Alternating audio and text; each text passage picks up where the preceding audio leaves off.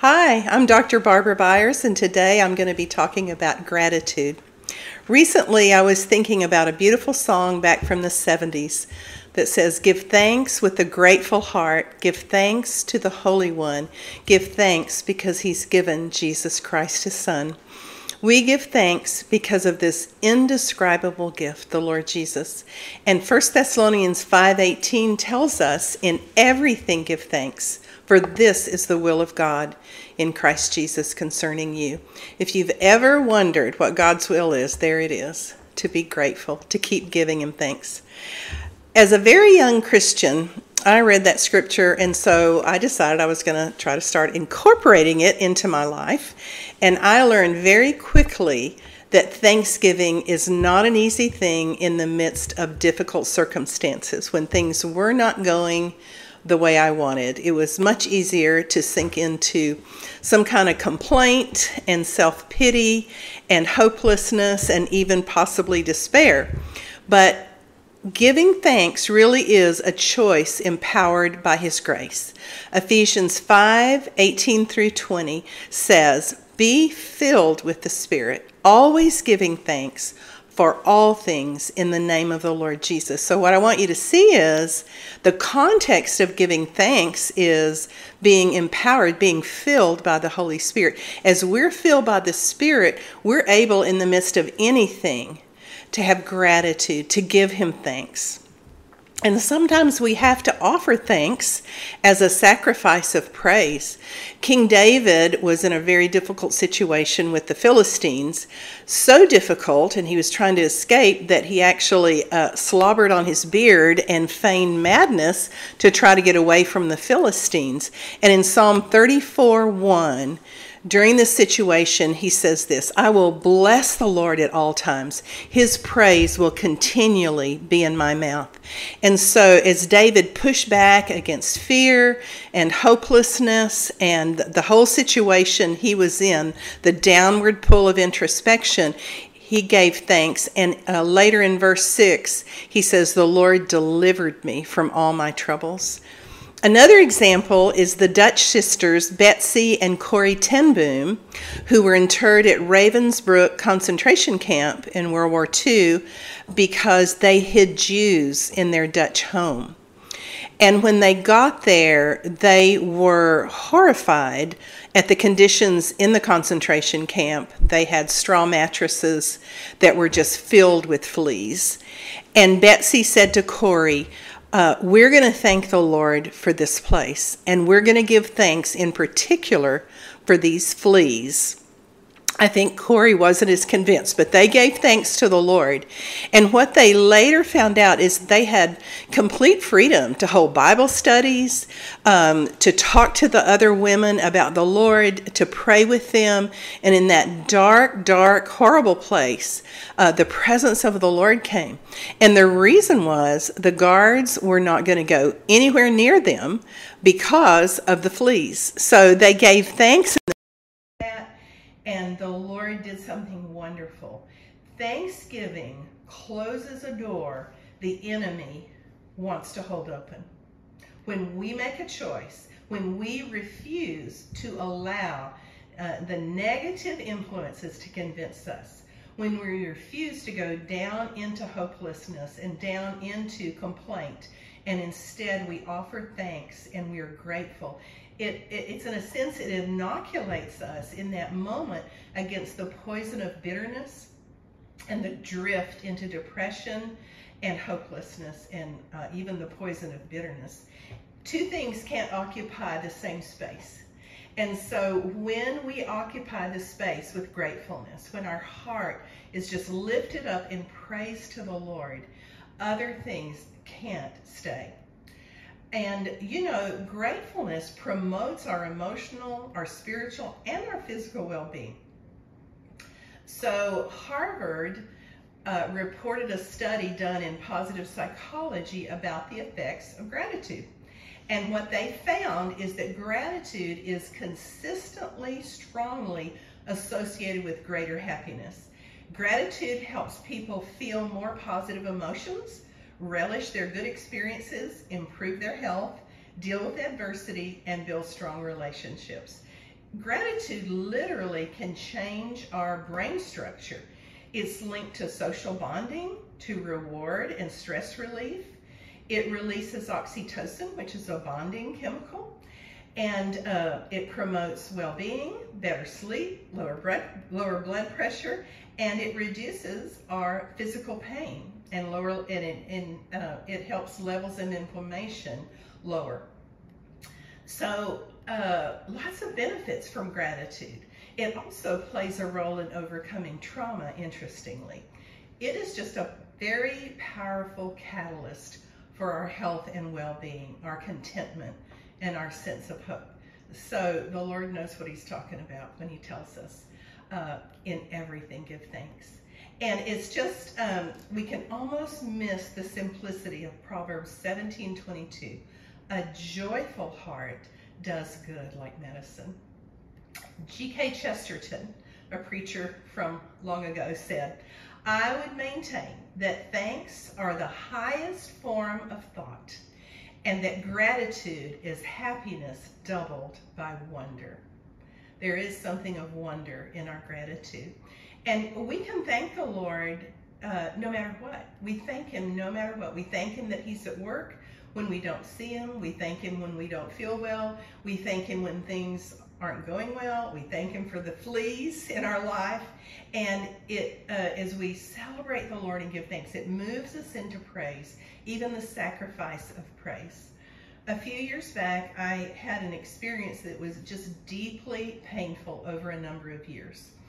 And as I was sitting in that, the Lord, thinking about it, the Lord gave me some very clear directions. He directed me to go back into those memories and look at those years and give him thanks. And at first, I felt resistant to that. There's nothing in this good.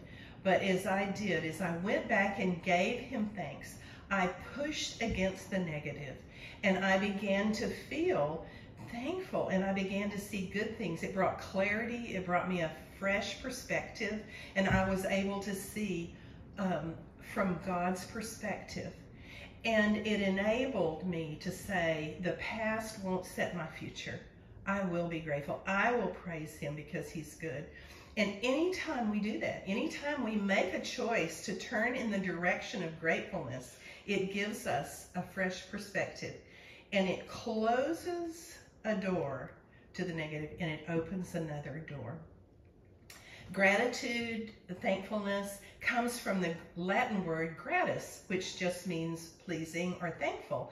And it is an attitude of warm and deep appreciation for someone's kindness to us. And when we think about the Lord, our gratitude is our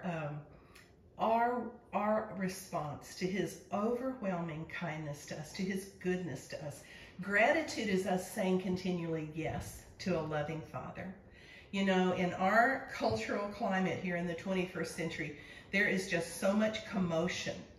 But in the deep places, when we go deeper than the surface commotion, when our hearts are full of gratitude, that commotion becomes so much more indistinct, so much more distant from us, and we can live in the peace of the Lord. Clarity comes when we give thanks. And when our heart is moved to thankfulness, it actually moves God's heart to give us more abundant grace. It opens us up to receive what God's doing. It opens us up to the movement of the Holy Spirit. We are touching God's heart by boundlessly being grateful and inviting him in for every way he wants to move in our life. The book of Hebrews says, since we've received a different kingdom, an unshakable one, let us have gratitude by which we may offer to God an acceptable service with reverence and awe. Gratitude is our acceptable service to a loving Father. He receives that from us. And you know, the night before he died, Jesus ate the Passover supper with his disciples. And it says he broke bread and he gave thanks. Knowing what was facing him, he gave thanks. So I want to say this about gratitude. I think sometimes we think, oh, I was just inspired to be grateful. Well, sometimes we are, for sure. Something wonderful happens or we see God's goodness. But very often, we need to recognize gratitude is a virtue. It's a habit we need to learn to develop as a discipline, as a holy habit. Just being thankful for every little thing that comes along. Refusing to blame, refusing to whine when things don't go the way we hope. The alternative is complaint. The alternative is bitterness and entitlement and often pride. But gratefulness really does guard our heart and keeps us in a place of humility because we're receivers of all of His good things. Shauna Niequist wrote, "The practice of gratitude keeps our hearts tender through the night instead of allowing bitterness and cynicism to take over. Choosing to see the good right in the middle of the darkness and loss is a discipline, a life-changing one. We don't have to wait to be inspired. We can choose to develop this in our life. And then what begins as an active discipline, what begins as a choice, really does become our delight as we see the Lord move. It's our harbinger of hope and of joy. Dan Allender wrote, "Gratitude opens our senses to recognize and take in the smallest and the most obscure, as well as the most panoramic displays of beauty. Gratitude brings an imminent passion to all the endeavors of life." It really opens us up to awe and beauty. It moves us to a different place. We can begin to feel the darkness lift and the light coming in. And the more grateful we are, the more beauty we see. So what do? Well, we can just begin where we are. We can just begin now and say, "Lord, open my eyes to be more aware, to see more, and to recognize the beauty of your world and to give you thanks." We don't always know how He's going to work things out, but as we surrender, as we trust, we know we have a good Father who will work things out. And we can say, "I will rejoice," because He says, "Rejoice in the Lord always." And again, I say rejoice. So Paul, when he writes about thanksgiving and gratitude in Colossians 2, he links it with maturity. He says, "Rooted and built up in Christ and established in the faith, abounding in thanksgiving." Our life is to abound in this. And then later in the 3rd chapter, he mentions giving thanks 3 different times in Colossians 3. So our gratitude really is an expression of surrender and trust and hope. Part of our human nature is to want to control things. We want to fix things rather than let go and just surrender. And we know that when we give thanks, we are saying, "I'm letting go of this. I'm seeing things from your perspective." And it really is a daily discipline that we can develop. It's not a matter of whether we like it or not, whether we have our preferences at the moment in terms of what's happening, but it's a matter of surrendering and making a choice. And if we won't, what we're really saying to God is, no, I don't like where I am, and so I'm going to go into self-pity, and I'm going to go into grumbling, and instead of praise and blessing and thanksgiving, I refuse to be grateful for this. That's entitlement, and that's pride. That's not humility. So I want to close with this. Maybe just take this as an assignment. Begin to be more aware. Begin to thank the Lord for things. Maybe even start a gratitude journal. Begin to express gratitude to others. Really make an intentional effort to make this discipline part of your life, because it is about the character of Jesus in us. We don't have to wait for the breakthrough. We can thank Him now. So thank you for joining me as I talked about gratitude. I hope you'll come back again next time.